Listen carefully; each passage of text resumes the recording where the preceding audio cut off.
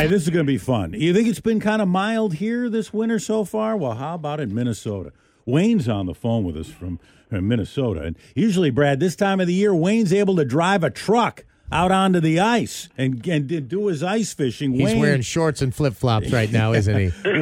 Wayne is at Garrison Sports Bait and Tackle. That's his place, about 100 miles north of Minneapolis. And we were talking about the ice fishing season there and how it's really not getting going because the ice isn't frozen this year, Wayne. And when does the season usually begin there? Usually we're starting to walk out the first or second weekend in December, and right around the first of the year, we're hoping to be driving trucks and pulling our big fish houses out. And right now, I'm looking at the lake, and I still see some open water. Yeah. And for those who aren't familiar with this sport, we drive around the Midwest this time of the year around these lakes, and you'll see all these little houses, shanties, out on the ice, and there's guys inside that are fishing. And these shanties nowadays, I mean, they've got all kinds of modern stuff in there. Brad and I were just looking at a YouTube of a guy. He's got a stove inside his shanty, and he's cooking up a tombstone pizza in there. I mean, what kind of stuff do you see in some of these shanties nowadays? Oh, they're getting pretty nice. Fireplaces in some of them, gas fireplaces. A lot of people have Dish Network or Direct TV out there, so a lot of people spend their Sunday afternoons in the fish house watching football. When they say Netflix and chill, that's not what they mean. It's a different kind of Netflix and chill. Netflix and catch walleye.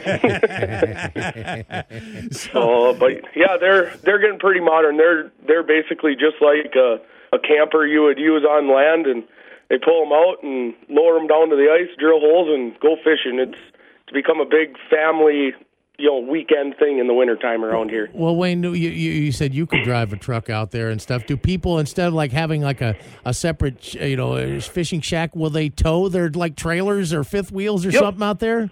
Yep, that's a big part of our business is, in the wintertime is we plow a big road out there and then plow spots so they could sit right on the ice and they're not driving around through the snow getting stuck. And it's big for us, for the whole area, for the whole state, really. You mentioned walleye. What else do people catch, like muskie and pike and stuff? There's a lot of pike up around by my resort, perch, towards spring, a lot of tulipy. The muskie, Mille Lacs is a world-renowned muskie lake. A lot of state records come out of here just about every year, it seems like. Wow. Which, that's more of a fall-time sport, but there has been some caught through the ice as well. And do they stay out there all day? Do some sleep out there on the ice? Oh, yeah, a lot of people will come up, they'll get here like Friday night, and they will spend the night out there, spend all weekend until Sunday morning, and they pack up and go home.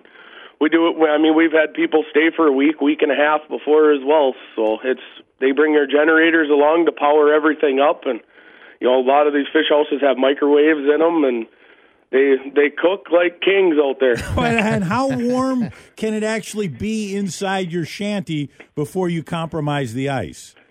The heat from inside the house really doesn't compromise the ice a whole lot. It's more the temperature outside. A lot of people, they got a thermostat just like you would in your house, set it at 70 degrees and sit there comfortable, walk around in your slippers. But you've seen like this kind of thing happen in the past though, where the ice is suspect, or somebody comes running into the store, there's a piece of ice broke loose or something. You've had that happen? We've had bad ice before, but I don't think it's ever been this bad. Usually by now the whole lake is froze over, and we're at least doing something out there. I haven't let anybody out of my access all year yet because the ice just hasn't been safe. It's just a weird year. Yeah. Oh, what's the most knuckleheaded thing you saw somebody do out there on the ice with their shanty? I don't know. Is something that they brought out there that they shouldn't have, or stayed too long, or any stories you have from over the years?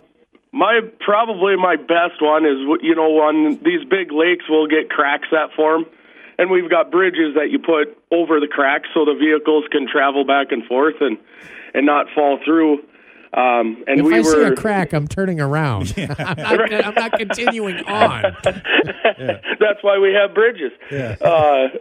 But anyway, we're sitting there setting the bridge up, and we had two guys in a full-size pickup truck drive right around us and drive over the crack, break a chunk off of the ice, and basically just about went through.